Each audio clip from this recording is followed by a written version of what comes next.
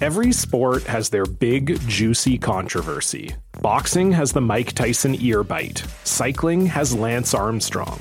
Baseball has its steroid era. Curling has Broomgate. It's a story of broken relationships, houses divided, corporate rivalry, and a performance-enhancing broom. It was a year I'd like to forget. Broomgate. Available now. Look at that. I look like Elvis. Sure. Elvis who? Stoico. Stoico. Figure skater. Yeah. You should have been a figure skater. I know. I could have been. Yeah. I can see you doing pirouettes. Stop making fun of me.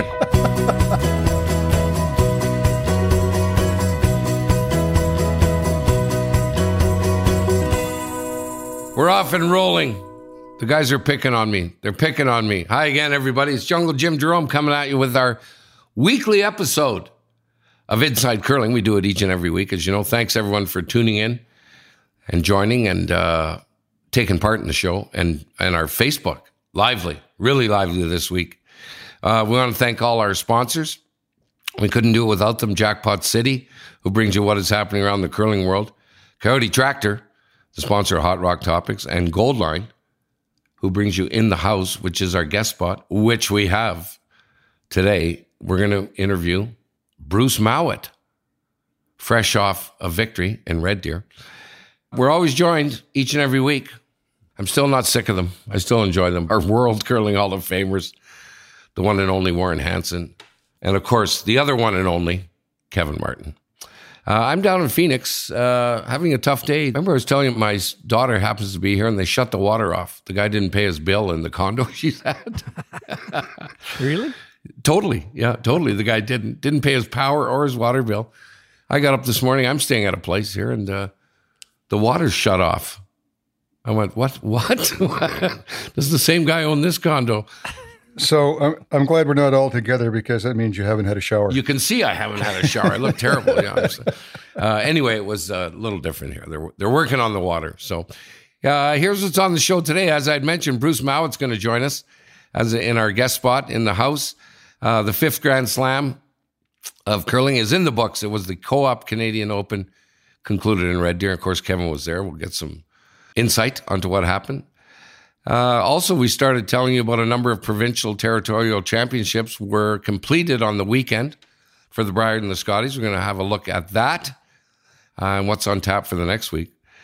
For the Scotties and the Briar, a wild card will be awarded to one or more teams in each of the conclusions of all the provincial territorial championships. We're going to take a look at that and who grabs the final spots.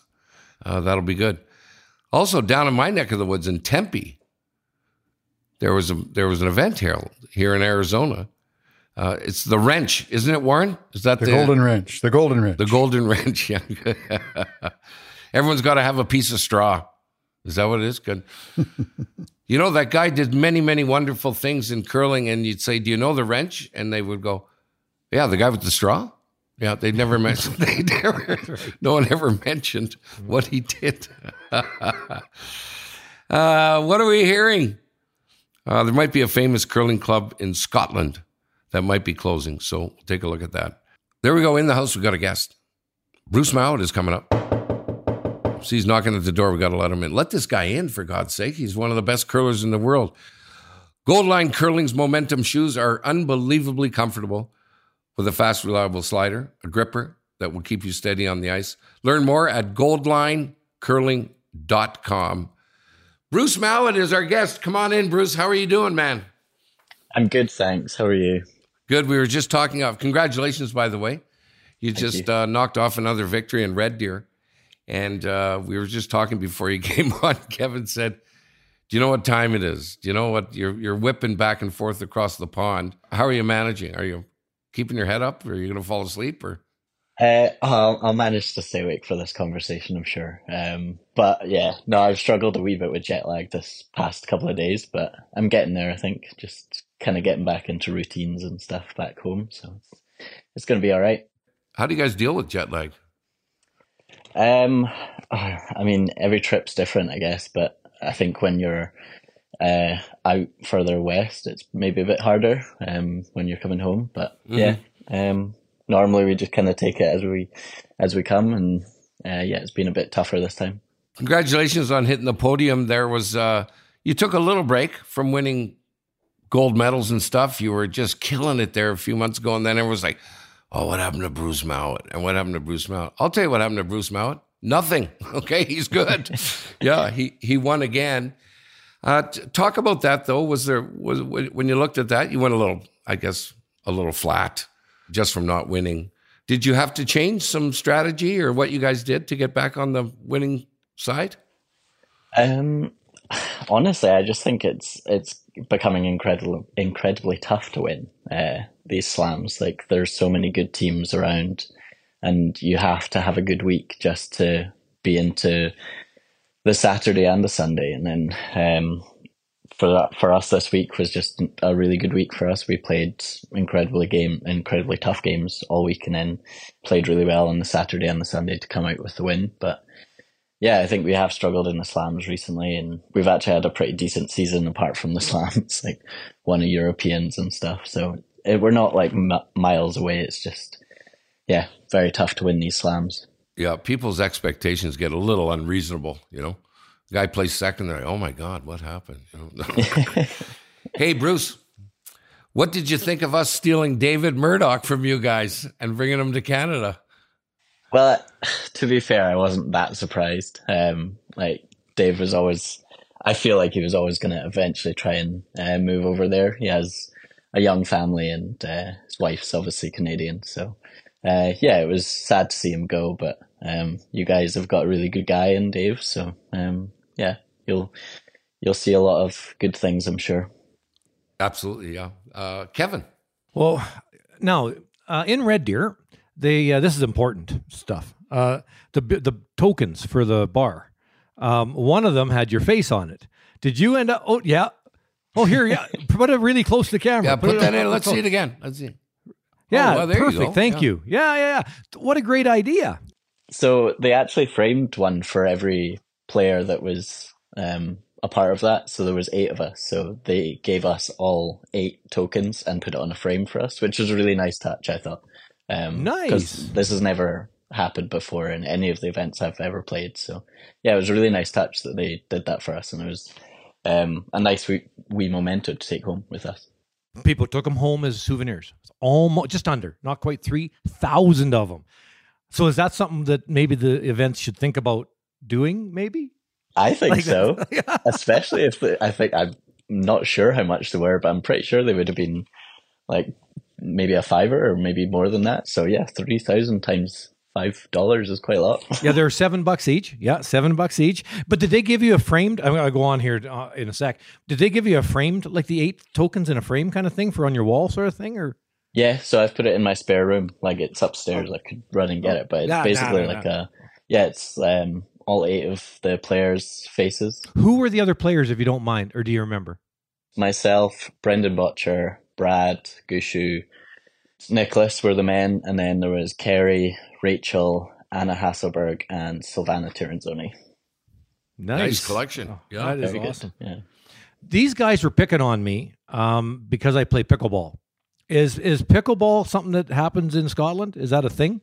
So I don't think it's called pickleball over here. It might be a different sport, but we call it something similar. Like, it's called paddle. Maybe a different sport. I'm not sure. I've never really played pickleball. It's kind of like a ping pong. It's kind of like a big ping pong paddle with a ball that's got holes in it. Like it's a. Okay, that's different to what I'm talking about. But yeah, I've never played it, but I have heard that it's kind of taking off in North America. Don't rush, Bruce, okay? You're nowhere near the age old enough to play it, okay?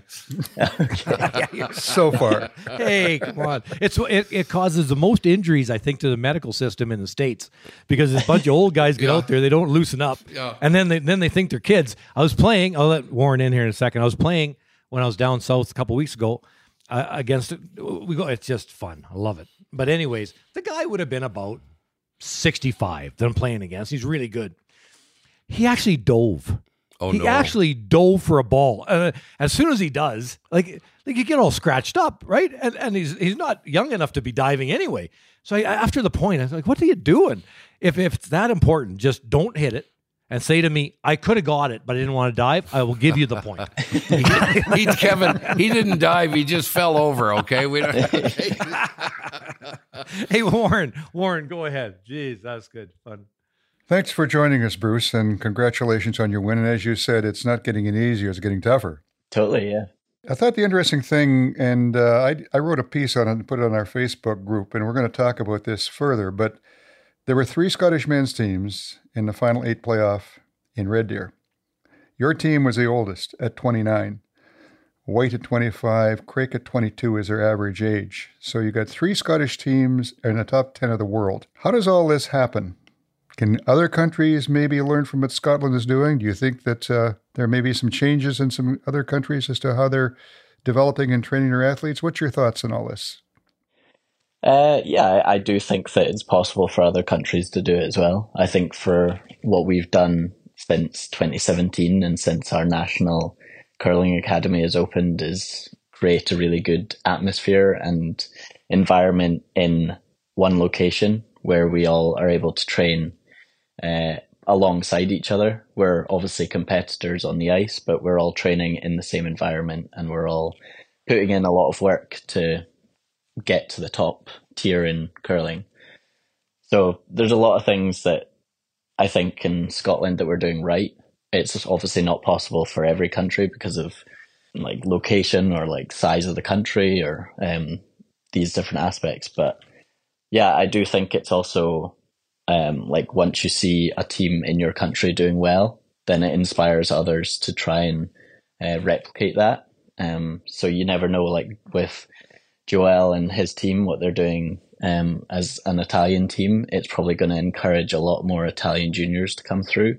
And you might see in like 4 or 5, maybe like closer to 10 years, a lot of Italian teams coming through. You never know. Yeah, so I mentioned the 3 of you. It doesn't end there. You've got Cameron Bryce, who's currently ranked number 17 in the world, and Kyle Waddell, and I think that's probably the youngest team of them all, number 21. And by my memory, there's a couple more. So your Scottish Championship this year should be an interesting one. When is it, and has it ever been tougher? So it's in 2 weeks' time. We're going down to Dumfries for it. And yeah, I don't think it's ever going to have been as tough as this. The kind of 5 teams that you mentioned are obviously going to be pretty tough to beat. And then we've got, I think, another 4 junior teams that are coming. One of them just won the World Junior Bronze last year. And then 2 of the members of that team just won the Youth Olympic Gold today. So, you know, we've got a lot of junior teams coming through as well. And it's really nice to see. We're obviously now the old team, as you've yeah, you're the old guy. That's 29. But yeah, it's funny when you're being referred to as the old team, but it's just really nice to see that we've got so many really good young Scottish curlers coming through. So the juniors you mentioned, are they going through the same type of system as the men and women are, or are they left to put their own teams together? How does it all work? So it's different. Yeah, we only get a certain amount of funding from UK Sport and National Lottery funding, but there's a lot of really good kind of grassroots systems within Scotland. The Dumfries itself has one of the best ones. They just have a really good development officer there who works a lot, pretty closely with schools and gets like kids coming in from an early age. And then there's other activities that they can join in on, or other days, like maybe at the weekends, that they can come in and curl outside of their school program. And yeah, it's just, they're probably starting off in like a regional academy and then going into a national academy. And then eventually they might be able to get into like where James is at with Performance Foundation, or where us and Ross are, we're called Podium or Podium Potential. So there's kind of a tiered system right now. And I think it has worked over the last few years. Like I've been through regional, national, Performance Foundation, and now into Podium. So. We heard this week that the Doers rink in Perth was potentially going to close. What's that all about as to why that could be happening? We're hearing a huge resistance to it, and maybe that decision is going to be changed. But what's your thoughts and knowledge about all that? So yeah, just for a bit of context, like the Doers Centre is pretty much one of the most central and busy ice rinks in Scotland. it's under threat right now, but I think they had a really good and productive meeting on Monday, which has kind of helped the situation, and it looks like they're going to be able to stay open. The council in Perth wanted to do development of recreational facilities, and it has like a swimming pool, and it had a curling rink and all these things, and the curling was going to be left out of that plan to build this thing. So there was a lot of kind of backlash from obviously the curlers, and then, you know, success from previous years where like Eve winning the gold at the Olympics and being from Perth obviously had a big thing. Like, we're trying to obviously encourage curling to stay a part of the Perth area. So there was a lot of good things that helped the kind of negotiation with the council to be able to keep it afloat. And I believe, I don't want to talk out of turn, but I believe that the negotiations went really well, and they're now hopefully going to be able to build a curling part to this new building that they're going to be making. Bruce, you had mentioned this national academy that you guys have over there. I'm curious, who gets to participate? Who gets to be there and use it? So the National Academy, it was a bit different. It's been a while since I was in it, but when I was in it, it was basically you apply for this National Academy, and then you're part of a group of people training in a city. So I was from Edinburgh, so I was training with people from Edinburgh that were part of this academy. So you just basically apply for it. It's run through Scottish Curling, so it's different from what I'm part of now, which is British Curling, who gets all the funding from like UK Sport and National Lottery funding, where Scottish Curling gets funding from their members. So all of our membership fees are paying for partly grassroots, and then they also get money from Scottish Institute of Sport. So there's a lot of obviously backers and funders that help with the junior programs. And then once those kind of juniors develop, they can then apply for British Curling funding, which is obviously a bigger program, and it looks more into the elite side rather than just grassroots. This year at the Slams, Kevin, of course, has been there. The crowds have been unbelievable. It seems like they've, post-COVID, that people are packing the joints and having a good time. You've got your Scottish Championships, you said, coming up. What are the crowds like over there for those events? Well, it's nothing like the Slams, I guess. We're now in our third year of playing in an arena for the Scottish Championships, which is an amazing opportunity for all of our teams over here. We used to play at Perth in the Jurors Centre, and it wasn't necessarily an arena, but they were able to put a stand in it, so they made it into a sort of arena for us. But this time we're actually playing in a hockey rink that is developed into a curling rink for just that week. It's really nice to be a part of that now, and yeah, it's done really well. So there we have it. Bruce Mouat is the way you pronounce it. It's spelled Mouat. A-T, right? Okay. Yeah. So how many mispronunciations of your name have you heard, from Mouat to Mouat to? There must be. Does everyone get it wrong, or are we getting there? No, everyone gets it wrong at least once. To be honest, I might say it wrong. I don't even know what it is anymore. I'm so confused by it all. So, my team just tell me it's Mouat now rather than Mouat, but who knows? You're good with it. Okay. Yeah. Let's just go with Bruce. Bruce, thanks a million. Congratulations getting back on the winning track, and good luck in the next couple of weeks. And we'll talk to you down the road. Go get some rest, my friend. I will do. Thank you very much for having me. Thanks, Bruce. Okay, thanks a lot. See you soon. Cheers.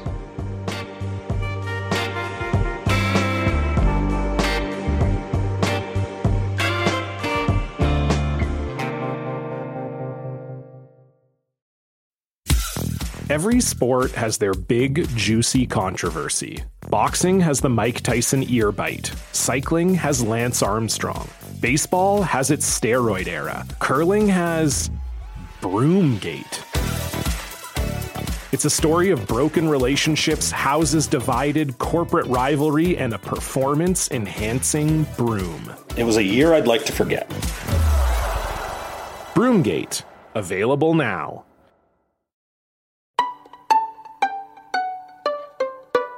So there he goes. Bruce Mouat. Just call me Bruce.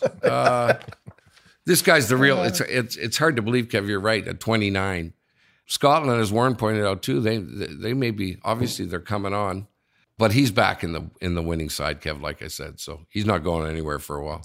No, and to be fair, they had quite a few injuries, right? Bobby Lammy hurt himself.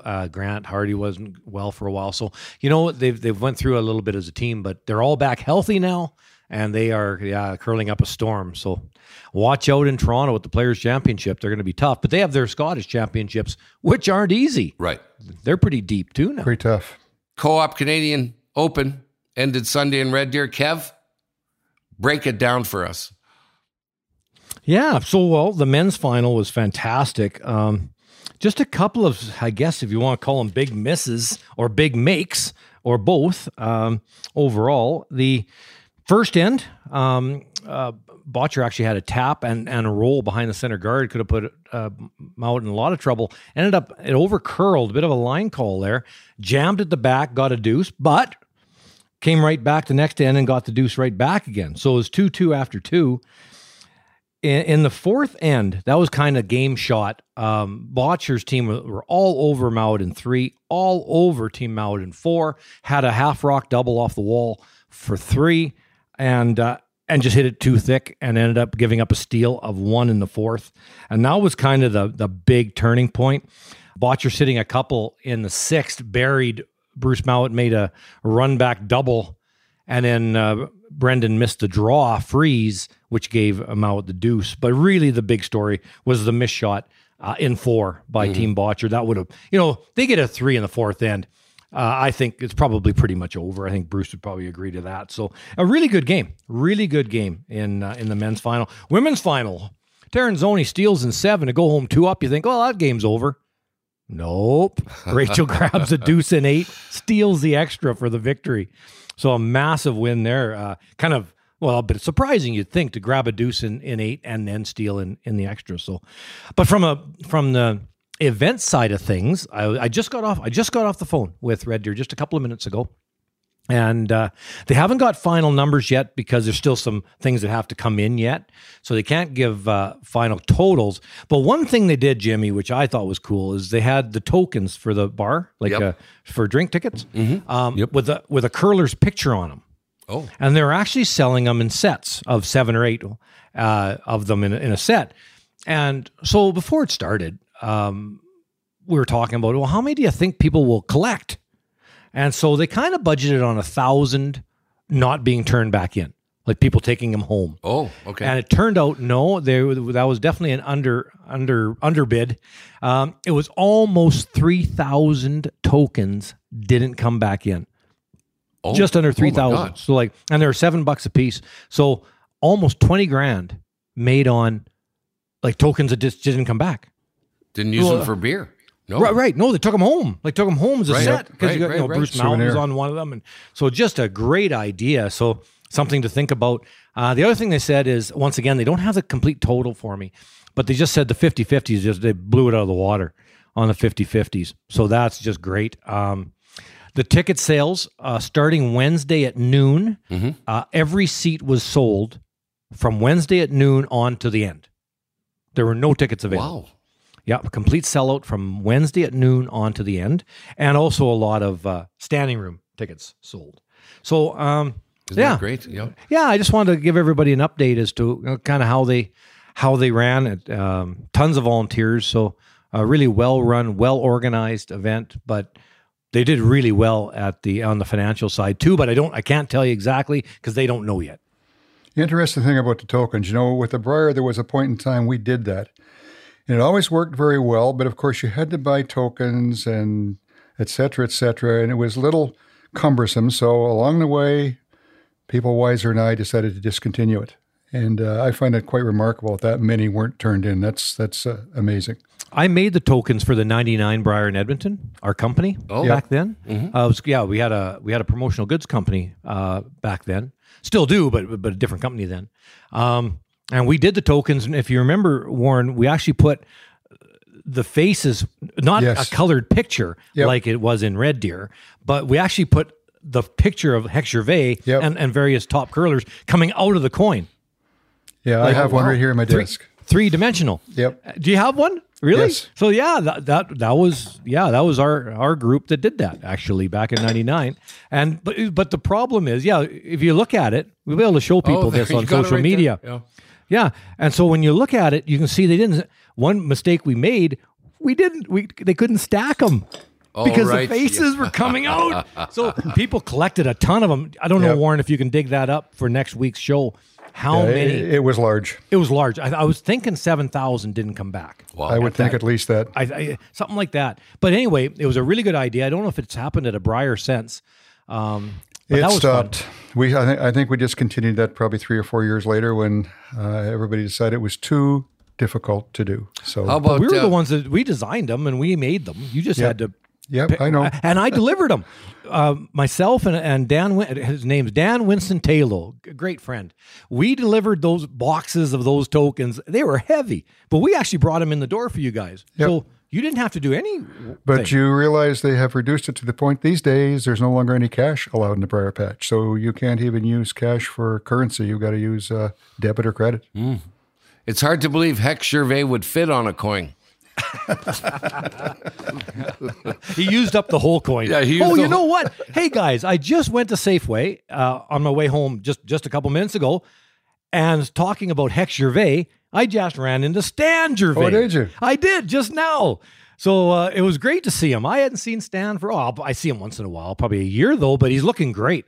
He's looking great, and what a surprise. So fantastic to we're going to talk about Hex Gervais now, and I just ran into his son just a few minutes ago. Oh, cool. I'll tell you the other thing is when I was in the Briar Patch, I would have about 25 tokens a day. And believe me, none of those made it home. Okay. None of them every day. Never saved one. Okay. They all. That was good of Warren to give you 25 tokens a day. Oh, I stole them. I just dug my. He was supposed to give them to the clients. He told me he wasn't drinking. Yeah, I know. Yeah, that was that worked for the first 8 tokens, and then I got busted. There we go. Warren, give us an update on the provincial territorial playoffs. Okay. We'll do a quick rundown. There was quite a few going on last weekend, and there's a lot more going on this weekend. So let's start with the Nova Scotia Tankard, because that was the only men's event that took place last weekend. So the defending champion Matthew Manuel from Halifax defeated Owen Purcell 8-2 in an extra end, and they will now represent Nova Scotia at the Briar Regina the first week of March. This is for the second year in a row. And again, Colleen Jones's son is on that team, so a little bit of her legacy continuing on through her son into this year's Briar. On the Scottish side of things, start again with Nova Scotia. Team skipped by Heather Smith defeated the defending champion Christina Black by a score of 5-4 in an extra end. It looks like Jill Brothers is the person who's throwing last rock on that team, and guess again who the coaches of this team are: Colleen Jones and Kim Kelly. So that's quite a team. The team's ranking on the Canadian team ranking system is currently number 34, so they're in from Nova Scotia. In New Brunswick, Melissa Adams defeated Sylvia Quinlan 7-4 in the final, and they now have the right to represent New Brunswick at the Scotties in Calgary towards the end of February. Melissa Adams is currently on the CTRS ranking number 46. In Saskatchewan, a newcomer, 22-year-old Skylar Ackerman defeated veteran Nancy Martin in the final, and by a score of 10-9 in an extra end.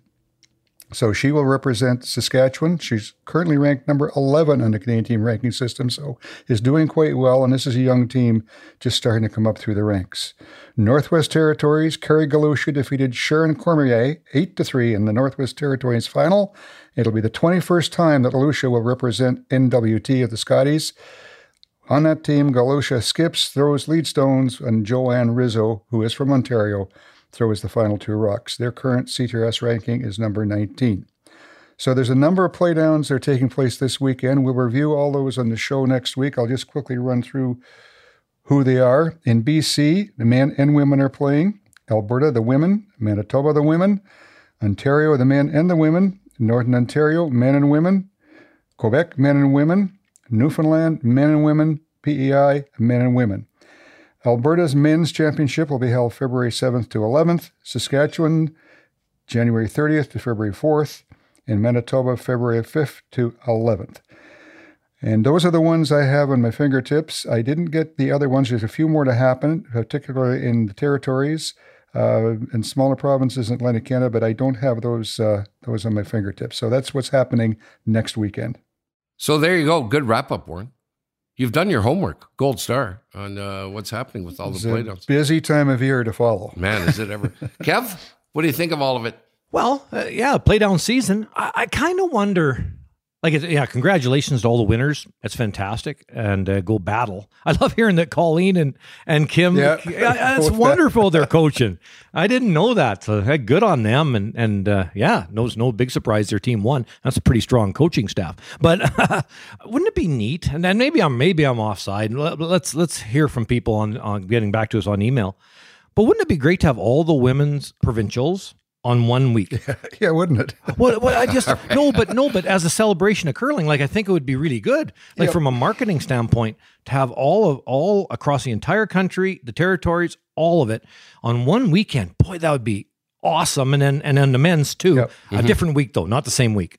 A different week. Say 2 weeks later, have all the men's provincials all on 1 weekend. It'd just be a huge festival across the country. I don't know. It seems to me that makes sense. Having it, like Warren, it's going to take how many weeks for the women's? It's 3 different weeks, right?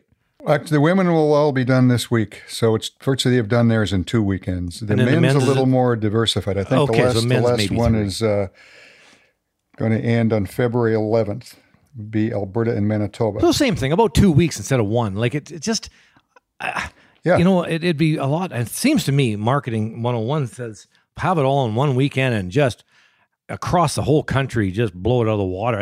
I think that would be great. Super great, yeah. Kev, when you won the province to get yourself into the Brier for the 1,000th time in your career, what did you do between winning the provincial and going to the Brier with your team? Did you pour it on every day? Everyone had to quit work and be at the rink all day long, or what? Well, that's the thing. So it would be about the same time as this year's, early February, the men's provincials, and then the Brier started early March. Right. So you had about 4 weeks between the two, but there weren't any events because other provinces are playing and the Scotties was playing, so there was nothing in between. So you just had to practice, and maybe have a practice game or something. Back then, there were super leagues in cities that the top players played in. Right. And the players now are so darn busy running around the world that they don't usually play in leagues at their clubs. But back in the day, at the Otwell Curling Club, which is still going strong, we had the Super League there for many, many, many years, and then it moved around. But it still kind of exists, but not like it did. It used to be a really strong league, and that would give you a chance to play once a week and then practice around that, Jim. Now it's tough. We need to have more events in the February, March calendar around the world. In talking to Unjin Kim, I'm getting off a little bit off line here, but what the heck? In talking to their manager, Miles, heck of a nice guy, went for dinner with them the weekend before Red Deer, and they played Red Deer, and then they were flying from Red Deer to play an event in Switzerland. And then they're done, and unless they're in the Worlds. But it can't be Kim and Gim, right? Only one of them can be in the Worlds. Well, the other one has nothing to do until the Players' Championship. So there's a real void in there for the world's best, especially women's teams and men too, but really women. We need an event in March desperately for women, a world caliber tour style event in March for females. It's a really, really important, I think, to be able to keep everything growing. Just keep the young teams able to play in these events and so on. Right. I think we need an event for both men and women at that level in February and March, because these playoffs, when they start rolling, they don't involve a lot of teams. And as a result, a lot of these teams end up sitting idle through the time of year when they should be very active. So it's like many other things, it needs to be turned upside down and shook a bit. Well, yeah, especially the young ones, yes. Warren, because the older player who's, like a Brad Gouju and, you got a Mark Kennedy, and these guys are they're older, but they're so smart and good that they generally win. And it's the young ones coming up who we need to make sure they have events to play in right till the end of April. Need to keep them busy so they can catch up quicker. Kind of in the case of Scotland, where their athletes they're in their 20s, for goodness sakes, and they're so good already. We need to be able to build our Canadian athletes that quickly and that young. And it's hard to do when you have the older group winning all the time. In February, March, there's nothing to do here. Hey, Grand Slam of Curling, are you listening to this? Maybe to put another event in? Hey, GSOC, okay? Let's throw another spiel in there somewhere. Very good, Kevin. Warren, you're back on both the Scotties and Briar. They need to determine one more spot. It's a wild card in each of the men's and women's championship. What's it looking like, Warren? Well, let's talk about this because this is quite fascinating as to how this is unfolding. So these results are as a result of last Monday, so it's as current as I can put my hands on. But let's take a look at the top 3 on the Canadian team ranking system. Homan, Jones, Einarson. They're already all in the Scotties. Mm-hmm. Number 4 is Caitlin Laws. If she wins Manitoba, she's in. But if she doesn't, she'll be the wild card. Caitlin wins Manitoba. We then look to number 5. That's Selena Sturmey. If she wins Alberta, Caitlin wins Manitoba. We'll then look at number 6, Danielle Inglis. Right now, she's on track to potentially win Ontario. So, Laws wins Manitoba. Sturmey wins Alberta. Inglis wins Ontario. We now go to number 7. Corinne Brown, BC, and she's currently doing quite well in the BC playoffs. So who's next? So this is interesting. So now we go to number 8, which is Kate Cameron. Oh, geez. And so if Laws, Sturmey, Inglis, and Brown all win their provinces, number 8, Kate Cameron, will be the selection. So I think it's very unique. It'd be the first time ever that you would have even the top 7 ranks, never mind top 8 in the Scotties. So that's pretty fascinating. Which is your dream come true, Warren. You've always said, let's get the best teams in there. Yeah, we're getting closer to that. So let's look at the men. It's probably equally as interesting. So number 1 and number 2, Butcher Gushu, they're in. Then now we go to number 3, Kevin Cooey. If he doesn't win Alberta, he'll take that spot. But if he wins to Alberta, we'll then go to number 4, Matt Dunstan. He's already in. But now we have a situation here where Dunstan is not going to be in the Manitoba playoff, but Crothers will be. He's number 5. So if he wins Manitoba, he'll be in. If he doesn't, he will take that spot. But let's assume that Cooey wins Alberta and Crothers wins Manitoba. We now go to Mike McEwen, number 6. He could win Saskatchewan. Okay? Now we go to Aaron Selinsky, number 7. If Cooey doesn't win Alberta, Selinsky could. So he could be in there. And then we go to number 8, Ryan Kleiter, Saskatchewan. That's about as deep as we can go because either him or McEwen will win Saskatchewan, I think, not both of them. Holy cow, though. This is amazing. We could go as deep as number 8 on the ranking system. Will also be in the Brier. So, and look who gets left out if that was to happen. Karsten Sturmey is number 9. Don't give up, fellas. You may wake up and go, God, we're 18th in the rankings. That's okay. We got a shot at the Brier.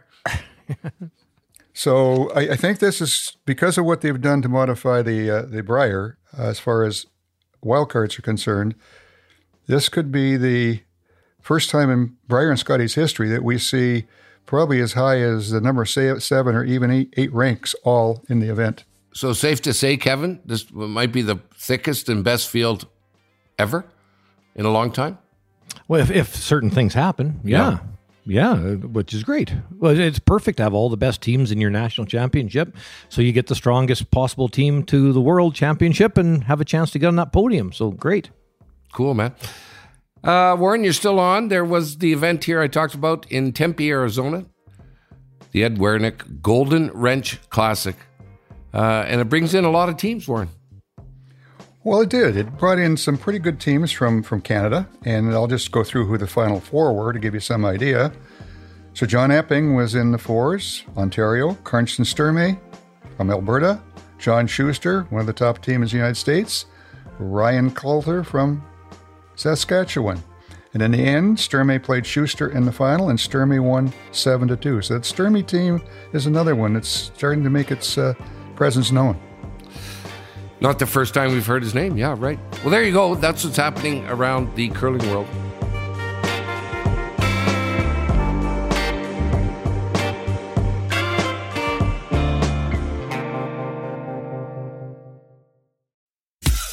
Every sport has their big, juicy controversy. Boxing has the Mike Tyson ear bite. Cycling has Lance Armstrong. Baseball has its steroid era. Curling has Broomgate. It's a story of broken relationships, houses divided, corporate rivalry, and a performance-enhancing broom. It was a year I'd like to forget. Broomgate. Available now.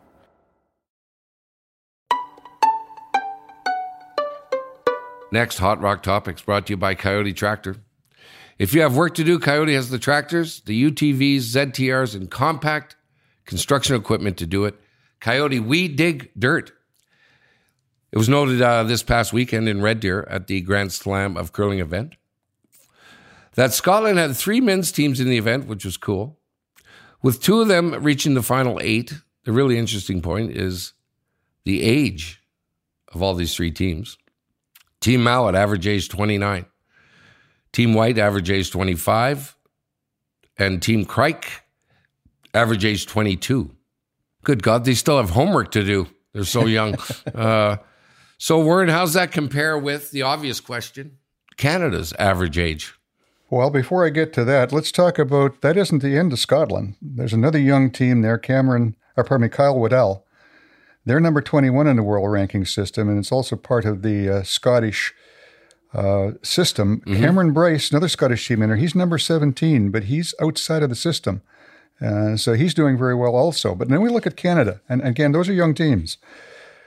Of our top 5 men's teams, I'm not going to talk about the women because that'll get confusing, but it's similar. There are 2 players who are 26 years old and 1 who is 29. The rest are all over 30, and many of them over 40. I'll give you an example. The Botcher average age is 37. Gushu is 42. We look to the U.S. side. Again, they got 2 teams that are pretty much in that category as well that are doing well. Corey Dropkin, their average age is 31, but the Casper team that's just showing on the horizon now, they're 24. If we look at some of the other teams at the world level, Joel Rotana's is 41, but the team average age is 31. The Swaller average age is 30. And there are 2 or 3 younger teams right behind those guys in Switzerland as well. Ramsfell is 29. So, interesting about Scotland. So, who developed the Scottish teams? David Murdoch, through training camps, selection, and placement of the players. And it's kind of interesting. I did some research as to what exactly happens in Scotland as to how they select these teams. And it's quite fascinating as to the fact that they can apply to go into these selection camps that they do. And I think these camps last a couple of weeks. They evaluate them, and this was directly from British Curling. They evaluate them on a number of areas, including statistics, sweeping, strength training, fitness, etc. And at the end of it, they select 2 teams, 2 men, 2 women, to be part of the actual national program. And there's no guarantee to anyone when they go into this process that they will be positioned with any particular team. So it's interesting what they're doing. And to where that's all going to go, is Canada ever going to start to move in that direction at all? I mean, go back to 1987 with the Olympic trials that we held for the Olympics in Calgary in 88. And there was some experimenting done with this very idea for the trials that were held in April of 87. 8 teams, 4 went through the traditional process of what they had won for the previous 2 years. 4 went through selection camps. In the end, the finals of the trials for both men and women, there was 1 selection camp team and 1 team that went through the regular process. In the end, the selection camp team, Linda Moore, won on the women's side, and the traditional way, Luka Witch won on the other side. But what's really interesting, the survey that was done following that, and Kevin, it was Rob Krebs who actually conducted that survey, so he's probably pretty up on this. 75% of the players said they liked the selection process. Yet, because of the negative activity that took place around the whole thing through the media and a few of the old boys, everybody was afraid to continue it, and it got dropped. I don't know if there was any negativity. I don't remember Ed Wernick being mad about it at all. Speaking of the golden wrench, right? We're speaking of the golden wrench. I don't think Ed was not a fan of that system. Well, he wasn't the only one. He was the vocal one. But, I mean, there was a whole bunch of the old boys who kind of, a bunch of them chose not to go near that selection camp process, and they didn't say a lot, but you knew what they were thinking, right? Well, everyone knew what Ed Wernick was thinking. Because you didn't have to guess. Yeah, there were always a couple of words that Ed used, the international words. All that being said, Warren, about the age, Gushu's winning everything, and he's over 40. Cooey's, up there. Botcher's up there. Great curlers, but I guess you're saying we need to develop the younger ones. Well, okay, let's look at 5 years from now, Jim. Let's look at these Scottish teams who are all in their 20s now. So Gushu and Cooey, they're all going to be retired by that point in time. Who in Canada is going to replace them, and what's their experience going to be going against these Scottish teams and some of the other ones in the world that are up playing at the top level now? Is this our first fight? I disagree. I just got to say, Botcher is not, I don't know if he's getting up there, Jim. Right. I think Brendan's 32. I think. Yeah. That's still a pretty young guy. But his team, with Mark and Ben on it, that certainly raises the age up. But Brendan's going to be around a long, long time still. But to Warren's point, though, I think what your point is people like Sturmey, who's really, really good, hasn't had a chance really to get on the stage yet because he goes down to the U.S. event, the Golden Wrench, and he wins it. Mm-hmm. But he doesn't get to slams very much, or maybe not at all yet. So you know what I mean? They're not getting the exposure to the big events like the young Scottish teams. Well, we'll have to wait and see. 5 years is a long way down the road, but I'm gonna make a note. I'm gonna say I proved Warren wrong. All the old guys are still winning. In their 50s, Jim? There you go. That was Hot Rock Topics. What are we hearing? We are hearing that one of the most famous curling rinks in the world, looks like the De Wares Ice Rink in Perth, Scotland, is possibly going to close. What's that all about, Warren? Well, that was an interesting social media post came out towards, I guess it was the end of last week, that the City Council of Perth and Kinross had decided to tear down the old building that housed the De Wares Rink in Perth, and they're going to build a new multiplex, and curling wasn't going to be part of it. And there's been a huge outcry in Scotland through various sectors since then. What I'm seeing in social media now that the council might reconsider. But one more time, I remember Bruce Mouat talking to us about a year ago that the rinks in Scotland, in which I believe there's about 15 or was, that he saw them going down the line having a huge issue going forward because, again, guess what? The cost of hydro was getting completely out of reach. There was another rink closed about a year ago in Glasgow, the Braehead, which Kevin and I are both familiar with, and that was the only rink in Glasgow, so there's nothing over there anymore. So it's another wake-up call as to, not just in Canada, but around the world, everybody would start to get their attention focused on making sure that these rinks clubs are going to be able to continue, and that hydro has to start to become a topic of discussion by everyone because the cost of it's going to go right out of sight, I think. Do you remember that rink, Kev? In Glasgow, I haven't been there in years and years and years. When did they close, Warren? The Glasgow. The last year was their last year. That was Richards. That was Richards' operation, right? Oh, is that? Yeah. It's been a long time, Jimmy, since I was there. But yes, I remember being there for sure. Yeah, when it comes to clubs closing down, I think that's certainly something we got to worry about. The Avonare Curling Club in Edmonton, where I made ice, where my dad made ice, and where my great-grandfather made ice, they're selling off their assets, so I don't think they're opening again. And that was a really wealthy club up to just a few years ago. I think there's lots of things that need to be looked at. The management of these clubs is very important. Clubs that are doing well are doing very well. And the clubs that aren't at all. So, there's certainly some help needed when it comes to the management of these facilities and building new ones. We need to get some business people building new facilities, but I'm not sure lone standing curling clubs make sense. They should be combined with summer activities, and then that way you can have a big banquet facility in the building and a proper catering setup and all of that year-round 12 months. It's really hard for a curling club who's going to be closed in May, June, July, and August to be able to pay, to Warren's point, all the hydro and all the costs when you're closed and not making money. Yeah, this idea of only being open 6 months a year. And the other interesting thing, the Avonare is a good example. That's along a very busy street. And nobody seems to be selling the naming rights to their buildings. I mean, you sold the naming rights to the Avenir and put it on the flashing neon sign on the, I guess it would kind of be the northeast corner of that building. Man, there'd be a lot of people see that sign in the course of a year. Yeah, you're right across from Nate. Right across from Nate. I mean, it's many thousands of people. And that's 18th Avenue, isn't it? Goes by there.